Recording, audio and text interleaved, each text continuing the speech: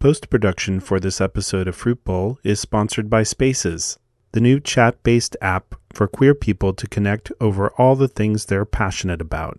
And now, for a limited time, you can invest in Spaces for as little as $100 via a WeFunder campaign.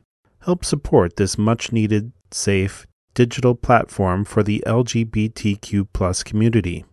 Look for Spaces in the App Store and learn more about how you can invest by visiting queerspaces.com. Welcome to Getting Fresh with Fruit Bowl. My name is Ryan Whedon. I'm an editor and mixer for Fruit Bowl, and for this episode, I'm also your host. Dave asked me to fill in for him because Fruit Bowl has been invited to participate in a 3-day workshop sponsored by Film Independent and CNN for developing TV docuseries projects. This week's episode features a conversation Dave had with Eric, a nurse living with his partner Dave in Portland, Oregon. Eric was recently diagnosed with monkeypox, and he shares his experience with the illness and how he and his partner are coping with the physical and mental effects of the disease. After that, we're excited to present a deeply personal listener-submitted story about coming of age, overcoming trauma, and reclaiming the word pride. Remember, we're still accepting your story submissions on an ongoing basis. Whether you're describing a memorable hookup or relaying something you've learned about sex over the years, we love hearing from you. If you'd like to contribute, you can record your story using your phone's voice memo app and send the file to dave@fruitbowlpodcast.com. Or you can write an email and send it to the same address. Dave has been chatting with Fruit Bowl fans in the Fruit Bowl areas on the Spaces app. This week, the hot topic was favorite lubes to use and which brands travel well. You can join the conversation on any of the 4 Fruit Bowl spaces, including the After Dark, Kinky Queers, or the Femme Space. Download Spaces in the App Store today. Thanks to our newest Patreon member, Philip. That puts us at 46 patrons who, together, contribute $295 per month to help pay for things like performer allowance, website maintenance, music licenses, and promotional efforts. If you'd like to learn more about supporting the show financially, visit patreon.com/fruitbowlpodcast. Now, here's Dave's interview with Eric about his experience with monkeypox. And stay tuned after the interview for a special listener submission. I would like to welcome Eric. Before we start in on the monkeypox issue, Eric, if you could just introduce yourself. Hi, my name is Eric. I live in Portland, Oregon, and I'm 46 years old. And you live there with your partner? I do. I live here with my partner. And what do you do for a living? I'm a medical assistant. I'm also in school for respiratory therapy. Okay, great. I mean, we're so lucky to have you as a guest, as someone who can speak firsthand about not only your monkeypox experience, but also as a medical professional. Because we did a little pre-interview before this, and you wrote some answers to my questions that are extremely detailed. So I'm so excited that you have that knowledge base to inform listeners about your treatments and what all the process has been. So I'm really excited about this conversation. So thank you so much for doing it. Yeah, thank you for having me. So before we get into the nitty gritty, just give us an idea of where you're at right now in your diagnosis and recovery. How are you feeling? Today is pretty okay, I'd say. How long has it been since your diagnosis? So my diagnosis, it's been 13 days as of today. Okay. Go ahead and just describe a little bit more about where you're at right now in the process of recovery. Where I am right now in the process of recovery is that the scabs from the lesions themselves have formed, and I'm kind of waiting for them to fall off. I'm wearing gloves on my hands because I still have some lesions that are visible. And not only is that potentially infectious to others, but it could be left on surfaces that shared surfaces that me and my partner touch. So we're trying to be uber careful to not spread it around, and then it could potentially linger on surfaces. So we're trying to make sure that we're super careful. But primarily, where I am is I have a lot of lesions that have formed and have scabbed over on my feet, and I particularly have a portion of my heel that just looks super bruised and it's really painful. So that's kind of what I'm dealing with currently. And your partner's infected as well? Yeah, my partner's infected as well, but he's well into the healing process. In fact, I would say he's completely, he's ready to go back into public now because he doesn't have any scabs.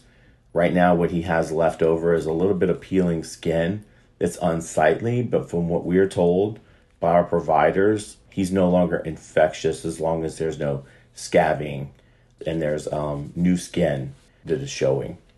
And is he at risk of becoming reinfected because you're still dealing with the infection?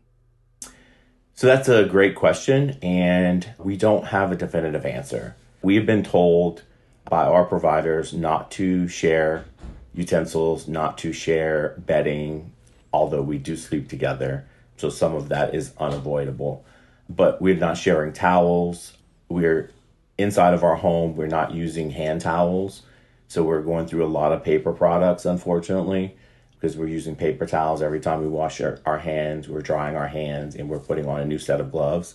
So there's a lot of waste involved with the process of trying to keep ourselves as isolated and safe from each other as we possibly can. Mm-hmm. What are the symptoms you're still dealing with besides the scabs themselves? How are you feeling otherwise? Day to day is different. I'm still dealing with a lot of chronic fatigue and just body aches, general body aches. But the sites of the lesions can be quite painful, especially as they start to, they call it erupt, which kind of sounds very ominous. And in some cases it is. In our case, it's been pretty mild, except for the ones on my heels. The ones on my heels are, I wouldn't say excruciatingly painful, but I would say that they're extremely uncomfortable because they're at that process where the scab is trying to come off and the new skin is trying to form. And, you know, let's face it, our feet are high areas of potential infection because we walk on them and, you know, there's other issues with our feet. They're hard to clean, especially if you have calluses, which in my case, I do have calluses, and it seems that there may be a potential infection there. I'm going to have to see a doctor tomorrow to see if that's the case. Are you able to go to the doctor physically? Yes. So there's really no particular isolation. When we see the physicians, they are asking that we come in and have any scabs that are on our bodies covered. And so the last time I went in and saw my physician, I wore a long sleeve shirt, I wore sweats, I was covered basically head to toe, including gloves. And fortunately for me, I did not have any lesions on my face. So there was nothing there that was visible. I think I had one small one on my head, but that's low risk because no one should actually be like touching my head. So unless I would scratch it or anything, that would be the biggest infection point. And then they generally try and get you back pretty quickly. Get you back. Get you back into an exam room because they don't want you lingering in the waiting area. But it sounds like since the scabs are on your feet, it sounds like mobility in general is a challenge. Is that accurate? I would say that's accurate. For me, the last 2 days, it's been really very painful to walk. And to the point where I'm actually limping because I'm not trying to put as much pressure on my left heel. I was telling my partner today that I feel like the pain has increased. Yesterday when I was walking around, it was painful, but if I wasn't putting pressure, I was pretty comfortable otherwise. Like I wasn't experiencing pain, but today it seems like it's just aching and throbbing even when I'm not putting any pressure on my heel. Yeah. Oh, gosh. Well, it sounds like it's really fortunate, though, that you have him there to help you. I can't imagine what this is like for people who are alone and living by themselves. Yeah, that's a good point. I also definitely would echo that same sentiment. I think that people who are living alone, they absolutely need our support. Yeah. You know, possibly physically, but certainly emotionally. Just quarantine in general is very, well, isolating for obvious Yeah, reasons. exactly. And I think that it's also important to speak about the financial impact to certain persons who may be working jobs that they don't have any short-term disability, any vacation accrued, or any kind of monetary backup. And so if they're not working, they're not earning a paycheck. And so this can take up to 4 weeks. And in my case, I think it will be at least 4 weeks. Yeah. And so for some people, that could be financially devastating to them. Yeah. Take us back to the very beginning. Like, what were the first signs of infection that you noticed? That's an interesting question, and I'm glad you asked it because Dave and I basically experienced two different scenarios. In the beginning, my partner, what he experienced was a high fever associated with a severe sore throat. And so, as a healthcare provider myself and having experienced strep throat, that was my immediate, I can't say diagnosis because I'm not allowed to diagnose anything, but that was my immediate thought. So I told him, I said, hey, go to urgent care and get a test for strep. And I was very confident that he would come back and tell me that he had strep. That wasn't the case. He came back and he said, my strep test was negative. And we were both kind of shocked.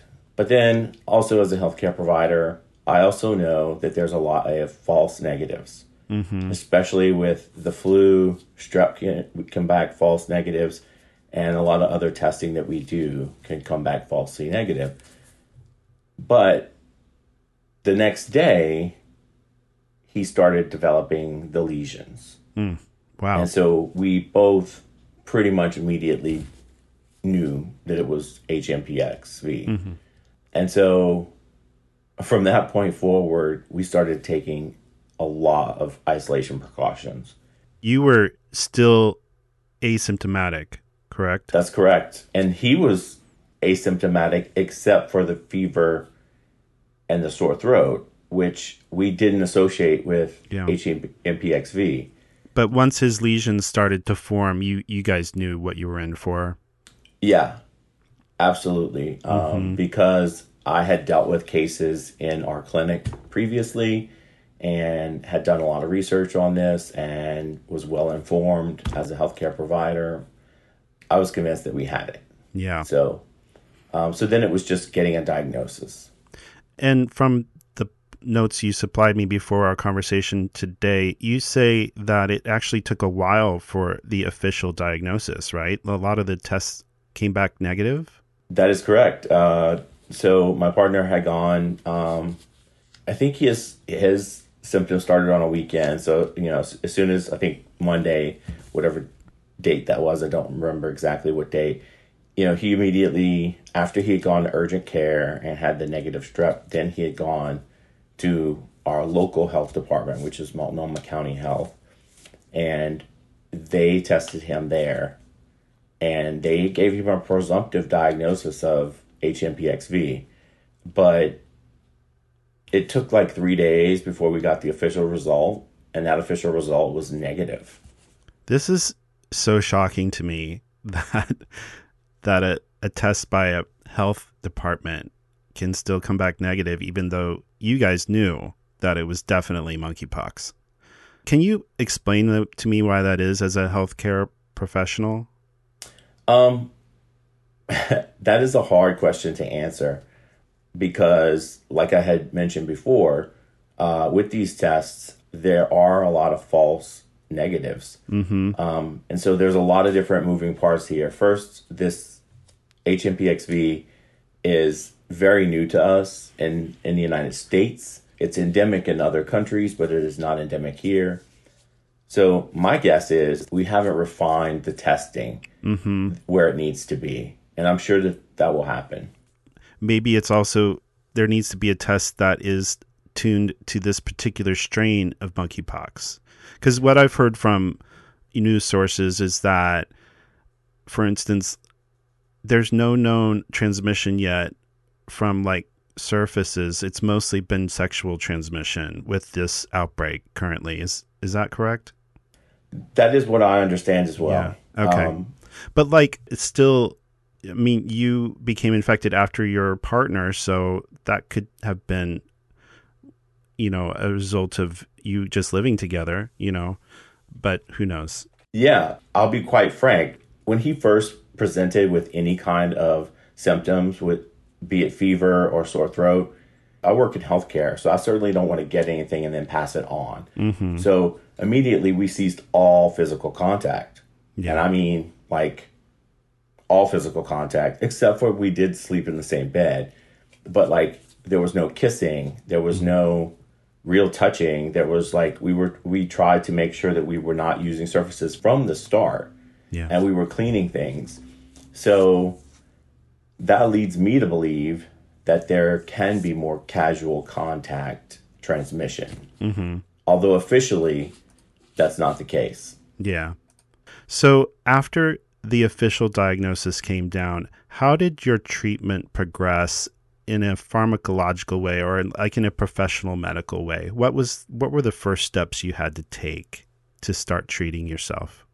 So after the diagnosis of HMPXV, the healthcare providers offered a treatment, and that treatment was called TPOXX. Some people might be familiar with it. Others probably not, because it's not something that's actually been around in the United States for very long. And so it is kind of experimental, because even though it is approved by the FDA to be used for smallpox, it's not approved for the use of HMPXV. So it's considered experimental. And I actually had to listen to someone read 4 pages of information and then actually sign a document agreeing to take the medication, which I did. Because it's not FDA approved, this is a formality that the government has to do in order for you to have access to something experimental. That's correct. And in addition to that, it also gives them permission to monitor me and ask me questions about, am I experiencing side effects? It also gives them the ability to ask me to come in and take my blood for testing on how my body reacted to the TPOXX medication. Yeah, so there's a lot of follow-up that goes with it. Do you know if this experimental treatment has been widely available to people who have tested positive, or are you a unique or in a sort of smaller select sample of people who have access to it? From my understanding, at least 13 days ago, whenever I was initially diagnosed, that it was not widely available. It was only available in some areas. I don't know if they were doing that on purpose, just for sampling purposes, but I think it's more widely available now. And, the Portland area is a smaller market, so I was very surprised that we were actually able to get this experimental drug right away. Yeah. It's great that you have had that access. Do you think that it's helped?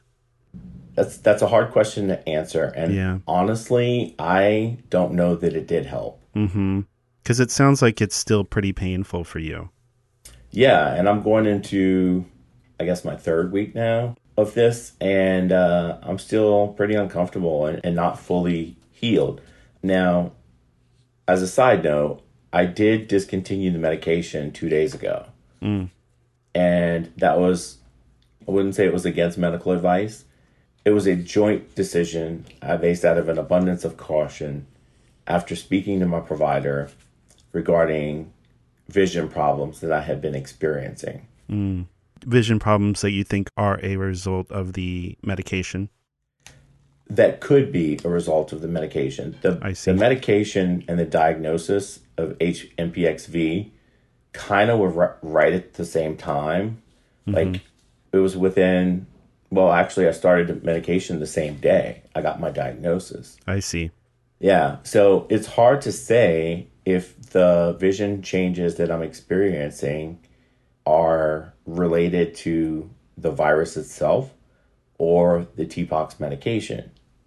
And what are the vision symptoms you're experiencing? I've been experiencing a lot of blurry vision to the point where I don't wear glasses. So, but as a 46-year-old man, I do have some vision changes. I do wear what some people call cheaters or readers.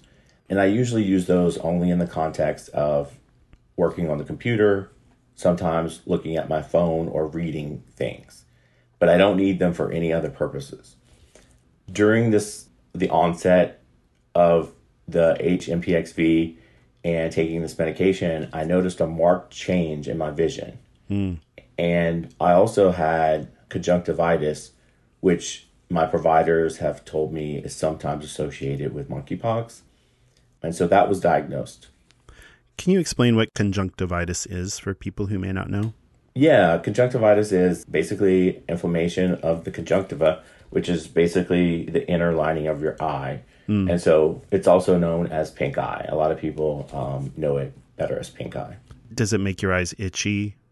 Yeah, I mean, when you get extreme cases of pink eye, there's usually a lot of discharge, depending on how severe it is. It's usually bacterial in nature, and it can make your eye really red, blurry, very, very itchy, and extremely just uncomfortable. Have you noticed a change since stopping the treatment? Has it improved or gotten better? I would not say it's gotten better. Okay. Yeah, right now I'm still experiencing a lot of blurry vision. However, it's only been a couple days. Also, I'm still considered within the realm of active infection Okay. from HMPXV. So, I certainly don't want to jump to any conclusions that the TPOXX medication has caused this. I think that, in my opinion, it's more likely that it's the virus at this point, especially since I also had an issue with conjunctivitis in my left eye. Both eyes became red and inflamed. They sent me to an emergent visit to see an eye specialist at OHSU, who said that I did have conjunctivitis, and then I had a follow-up with an eye specialist at the Devers Eye Institute here in Portland, and they said I had conjunctivitis and ocular rosacea, which is kind of a whole separate issue. Ocular rosacea is usually experienced by people who have rosacea, and if you get an outbreak of that can be particularly nasty, and it can also cause vision changes. Okay. So it's kind of, for me right now, it's kind of a perfect storm of a lot of different things happening at once. Yeah. I mean, and not only is it the physical symptoms that you're dealing with, but it's also the emotional ones. Obviously, this has been a challenge for you. Go ahead and tell us about that. I want you to have this platform to really explain to us how that's been for you. Well, I'd definitely say that it's been an emotional roller coaster. Yeah. At the onset of it, whenever it first started, between me and my partner, I think both of us were just very scared. Like, we had no idea what to expect. We had no idea how this was going to progress. Obviously, me being in the medical field, I've seen some of the horror stories of how this has disfigured people, how it's left scars on their bodies. And those all were things that were immediately present in my mind as I got the diagnosis. Did you know anyone personally before this happened to you? No, my partner nor I had any close associates who have gone through this. So we didn't have any personal stories to connect this to, which I think was even more scary. Yeah. Because all I had was the worst of the textbook cases, right? It was like, dealing with it in a clinical setting what we ended up seeing in a clinical setting was just a lot more scare, like people coming in with all kinds of rashes and thinking they had monkeypox. Right. And I would say 99.9 of those were negative and were not monkeypox at all. But, upon working with the clinicians and seeing some of that, it's just like you couldn't help but like think of the worst case scenarios. Yeah. And like, are we going to be disfigured? How is this going to progress? I already deal with chronic anxiety and depression. I have PTSD. So for me, this was especially challenging because this was just one more layer to put on all the stressors in my life already. And I think both my partner and I dealt with this as best we could under the circumstances because, you just got to kind of take it day by day. And fortunately for him, he was able to continue working because he has the ability to work from home. And honestly, I think he would agree with me on this, is that him having that platform and that regularity in his life and a little bit of a continuum of a schedule was actually helpful because it helped take his mind off of his diagnosis and any pain associated with it. For me, as a medical assistant and a person who works in a clinical setting, I was not able to continue working. I immediately had to just lock down. And although I'm in school part-time, I had a lot of time on my hands. Yeah. And that time, unfortunately, was time that was a little bit hyper-focused on the worst-case scenarios. Like, how is this going to play out? Like, am I going to be forever scarred by this? Like, is this going to affect my face? And I know that sounds vain, but I think that it's a realistic thing that everybody would think about, because if something affects our face, even if it's just a small blemish like acne, that is something that affects our self-esteem. Yeah. Albeit temporarily, it still has that hit, that emotional hit. So having an infectious disease that had the potential to scar or disfigure was like ever present in my mind. Mm-hmm. Yeah. Yeah. I can see how that would really be unsettling to know. And especially because you are a professional and you know the facts and what can happen. Yeah. I think the other thing I would like to speak to is the insomnia associated with it that my partner and I both experienced.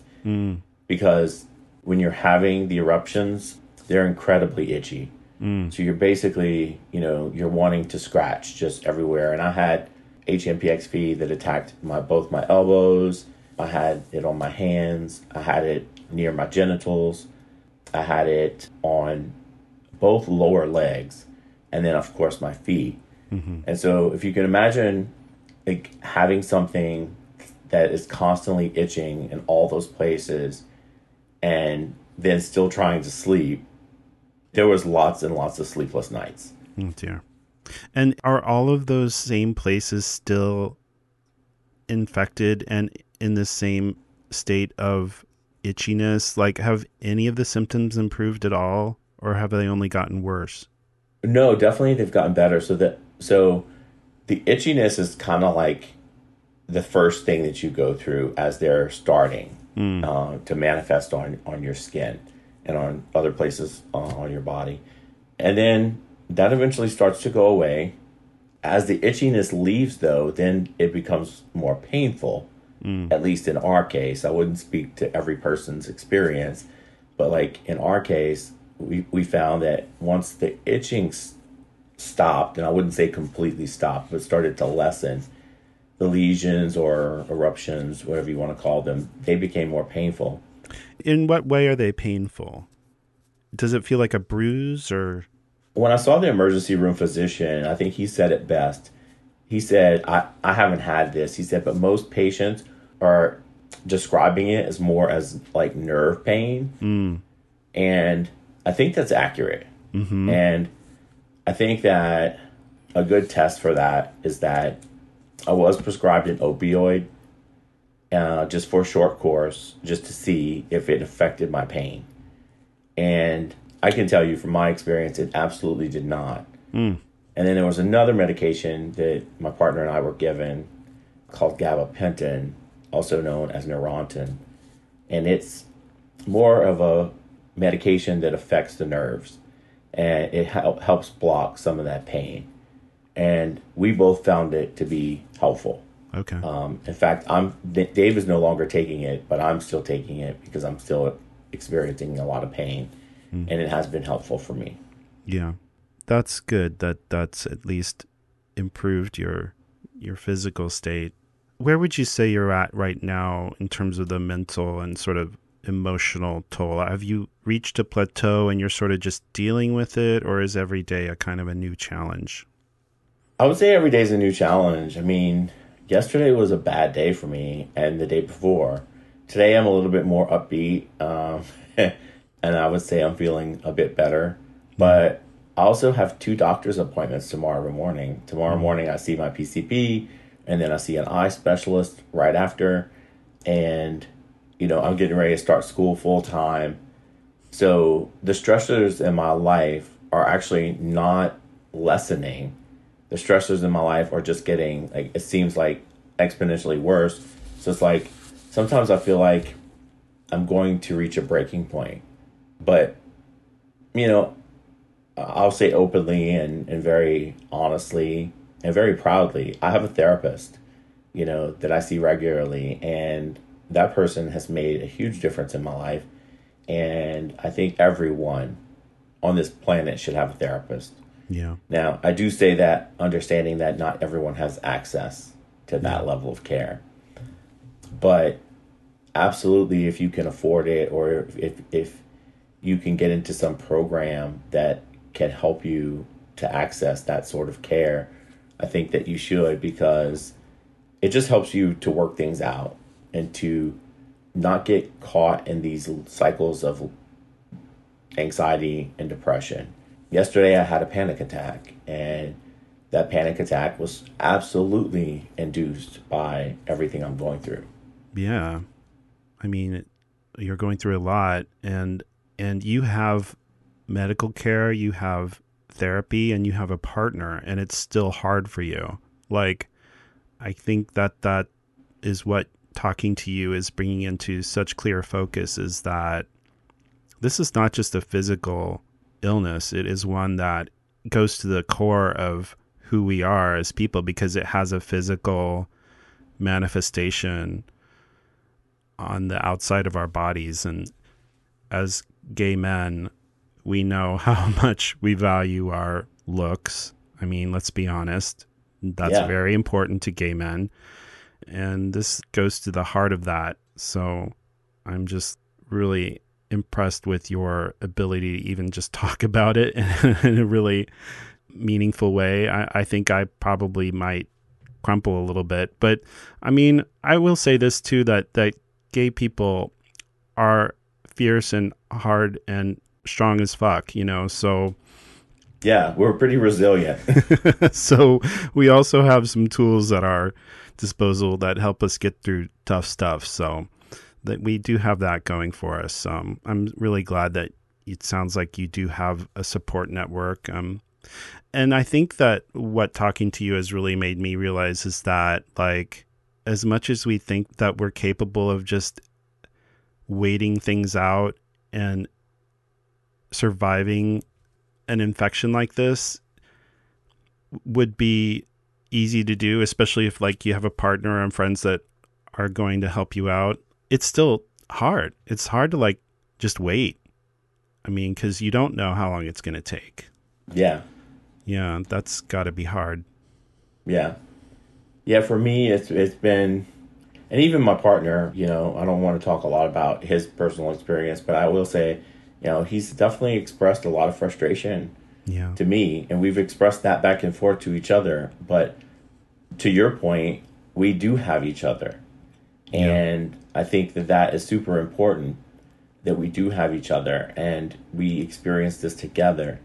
I can't imagine, and I completely sympathize with anyone who is having to go alone, so to speak.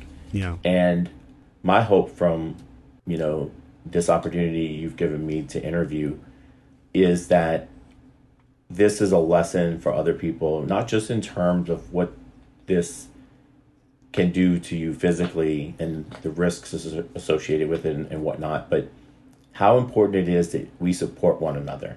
Yeah. Yeah. Because, you know, we are, like you said, we are strong. We are strong as fuck. I would agree with that. Resilient people, but we're very social people. Yeah. Gay men are extremely social, or just gay people in general. All the queer and gay and transgender folks that I know are extremely social. And you take that away from them, and what do they have? You know, that's a huge blow to your self-esteem, just right there in and of itself, not to mention the pain, not to mention the loss of work or income, and all these other challenges that someone could face. Yeah.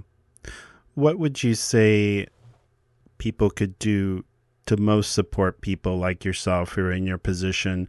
Like, I come from the Midwest, so if someone's sick, we bring them food, you know, we check in, we call. Like, what could be some ways that people could help support their friends or people they know are infected?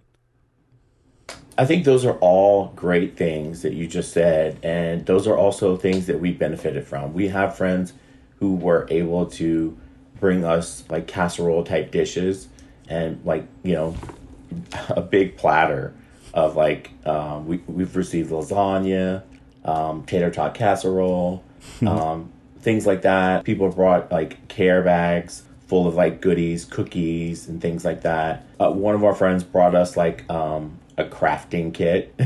Oh, you know, yeah, I love it. and so we have definitely felt the love from our community in our area. And aside from those creature comforts and making sure that someone has access to food, because again, Dave and I are probably privileged in a way because we have the ability we can afford to use delivery services. So we can call and we can order Fred Meyer, you know, or use Instacart or do whatever we need to do. But some people don't have that ability. So for those people, it would be uber important that we bring in staples that they need. Yeah. You know, do you have bread? Do you have milk? It's amazing how food can be more than just sustaining. It can be comforting and an expression of love and care. Absolutely. I love that somebody gave you a crafting kit. Like, what was the crafting kit? Was it like latch hook or something? No, it was like beads and like different things that you can put together. Like remember the old school like beads that you would like make your name with and make necklaces? That's what they brought. That's fun. Yeah. And a puzzle, of course. Of course, yeah. It's so wild how this whole monkeypox thing would happen right after or during the COVID pandemic. Because, like, I don't know, maybe that's a silver lining. Like, people are maybe more empathetic to your situation, knowing that we all went through a pandemic already and we know how boring it is. Yeah, it can be very boring. It's also forced my partner and I to, you know, to do things that we haven't done. Like we really desperately needed to do some major things in our bedroom, and we went ahead and we took our downtime and we did those things. Today, he is actually out in the garage doing projects in the garage that he's put off for a long time. Well, I want to just wrap it up, but before we do, I just want to ask you, what would you most like listeners to hear about your perspective as a monkeypox survivor? I think that the biggest thing I want people to hear is you are not alone. You have resources. Don't allow yourself to become isolated. Even if no one reaches out to you, reach out to others. Because oftentimes people are wrapped up in their own day-to-day stuff. And it feels like no one cares. Yeah. You know, you're going through this thing and you're not hearing from anyone. You're also not being included in anything because people know that you're ill. Yeah. So I would say don't hesitate to reach out to others and engage them with you. Let them know where you are. Let them know what you need. Because if we don't tell people what we need, they don't know always. Yeah, that's so important to hear. I think we wish sometimes people would know what we're thinking and want, but we really have to ask for it. And Right. that includes not only physical things like groceries or supplies, but it also means emotional support. Yeah. And if you're not getting it from your friends, reach out to a healthcare provider or somebody who can just talk to you. Or I would say also, just there's a lot of community support outside of healthcare providers and our friends. There are like nonprofits that would step in and help and things like that. I just think that kind of help is usually just a Google search away. Just be resourceful and try and get what you need. But I would say use your friends first. And the other message I would give to all of my queer friends and family, I would say get vaccinated. Yeah. Make sure that you're getting vaxxed. You're not bulletproof after that first vaccination. Get your second vaccination and realize that even after your second vaccination, you're only 85% protected. And that's according to the maker of the vaccination, Jynneos. So, just be safe, be careful, be mindful of your body. Look at your body, make sure that the partners that you're interacting with are healthy and that they've checked their body and they know their physical state. And I think with that in mind, we can absolutely beat this. Yeah. Well, thank you so much. It means so much that you would take time and talk with me, and I'm looking forward to sharing your story. And I will just say that, like, the reason I know about your story is because you were posting about it on social media, and Yeah. that takes a lot of bravery. And I just want to say that I think you're very brave and that you're a very generous person for sharing your story. So thank you. Well, thank you. Thank you. I appreciate that.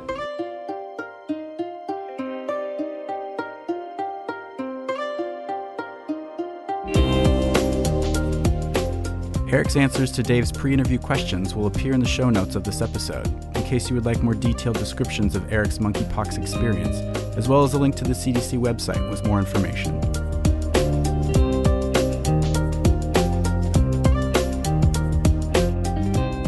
This season, Dave has been sharing some listener submissions about some fun hookups. And while those are fun to listen to, we're also interested in hearing from listeners who want to share some of the challenges they've experienced in their lives when it comes to queer sex. As any regular listener of Fruit Bowl knows, many of us have difficult stories that are just as meaningful as the fun and sexy ones. It's important for us to share these stories in an effort to destigmatize conversations about our difficult experiences. This past June, Jim sent in this next submission. Please be advised that Jim briefly described some very sensitive themes, including sexual abuse by a family member, sexual assault, drug use, and suicide.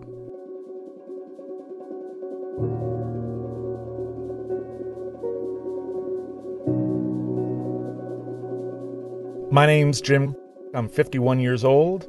I was raised in farm towns in western New York during the 70s and 80s. And because I'm in a long-time stable marriage to a woman, people who don't know me too well see me as straight. They just assume that is what it is, and I get a lot of privilege from that.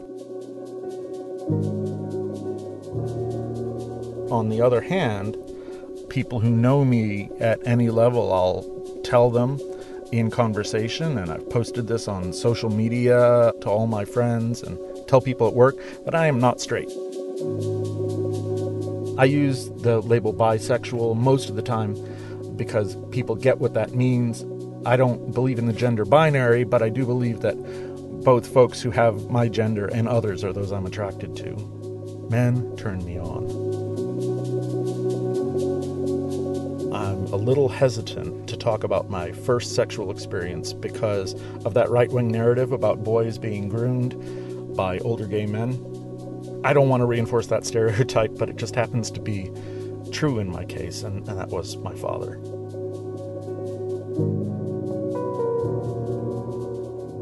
This is Pride Month, and the opposite of pride is shame, and if I let that shame keep me silent about it, I can't have pride.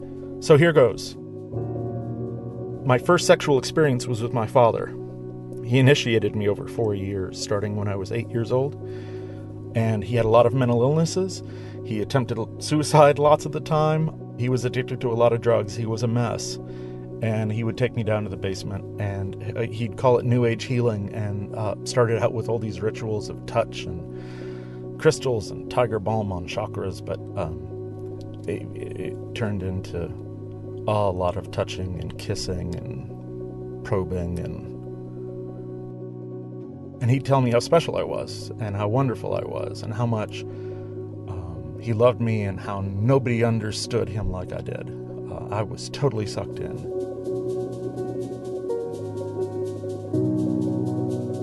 And I thought it was my fault. I thought I had committed the crime of incest, which I was smart enough to know about as a middle schooler, and I was terrified I'd get arrested.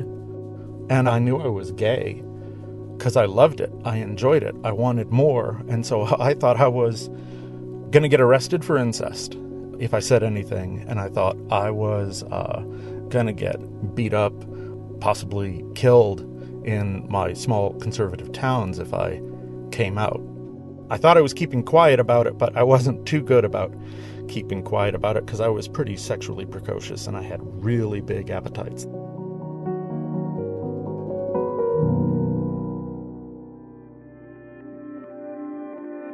There were a lot of boys: Anthony, Jimmy, Tim, Ricky, Andy, Nicholas. I even kissed my 8th grade English teacher, and it turned out later on he'd been sleeping with my father.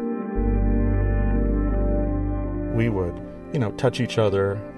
We'd suck each other off on occasion.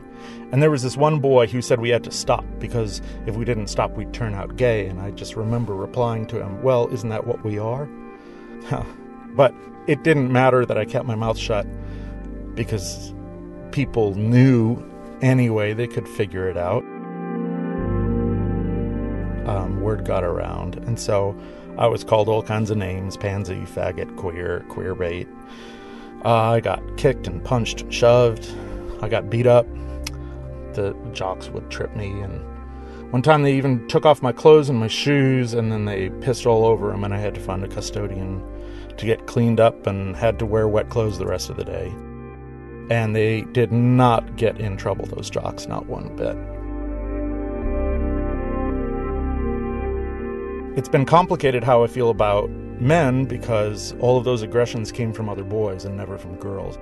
I have felt warmth and understanding from girls, and then as an adult from women. And women excite me, socially and emotionally and physically, and they're not scary like men are, but men turn me on. And so throughout high school and college, I kept falling into friendships and relationships with women, but I kept falling into bed with men. When I was in college, I would go to Cleveland, the nearest big city, and I would find these adult theaters and bookstores, and then I'd figure out cruising spots. And I looked really young at the time for my age, so I was really popular. They'd be all over me, and I'd soak up the attention, and every once in a while I'd let one of them take me to dinner or give me bus money for the way home, even though I didn't need money for the bus. It was kind of scary, but I really loved it. It was just hot. And then I met and I married this woman I've been married to for 25 years. We're still in love. But 10 years ago, she developed the first of 2 incurable cancers. And while she's still with me, which is great, the chemotherapy treatments have erased her sex drive. And we have this huge imbalance, and that's a problem. So, with my wife's knowledge and consent, after a lot of communication and a lot of questions, we have an arrangement where I seek out sexual contact with men on occasion. And the deal is, I have to make sure not to get emotionally entangled to help her deal with jealousy and to be safe about STIs. And then she's okay with it. And I tell her explicitly about it, and it's all okay and above board. And it's a heck of a lot of fun. I have been to bathhouses in DC and New York and Montreal and Toronto, and I've been to gay bars, but I really love the bathhouses because I love that freedom of stripping off my clothes, taking a long public shower, shaving down, and watching other men check me out. And then approaching the men I really like or letting them approach me, and then, gently rejecting the men I don't like. I remember in Toronto there was this one man who would not leave me alone, and I had to pin his head to a wall to get him to stop grabbing at my cock. But I realized I could do that, and that was kind of therapeutic. It helped me realize I'm a big, strong guy now. I have choices, and I can take care of myself. I'm not a little hopeless kid anymore. I did not choose this when I was younger, but I do choose it now. It's on pause during the pandemic, but when things get safe enough for me to avoid COVID, I am so eager to pick up right where I left off.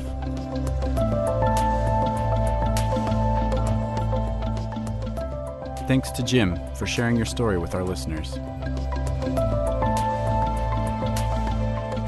If you are in crisis and are struggling with thoughts of suicide, call the Suicide and Crisis Hotline by dialing or texting 988.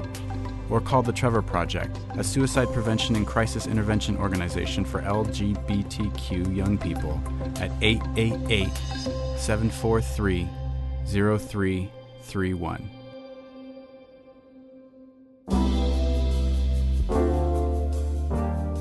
Fruit Bowl interviews are edited for length and narrative clarity and are approved by each interviewee before being released.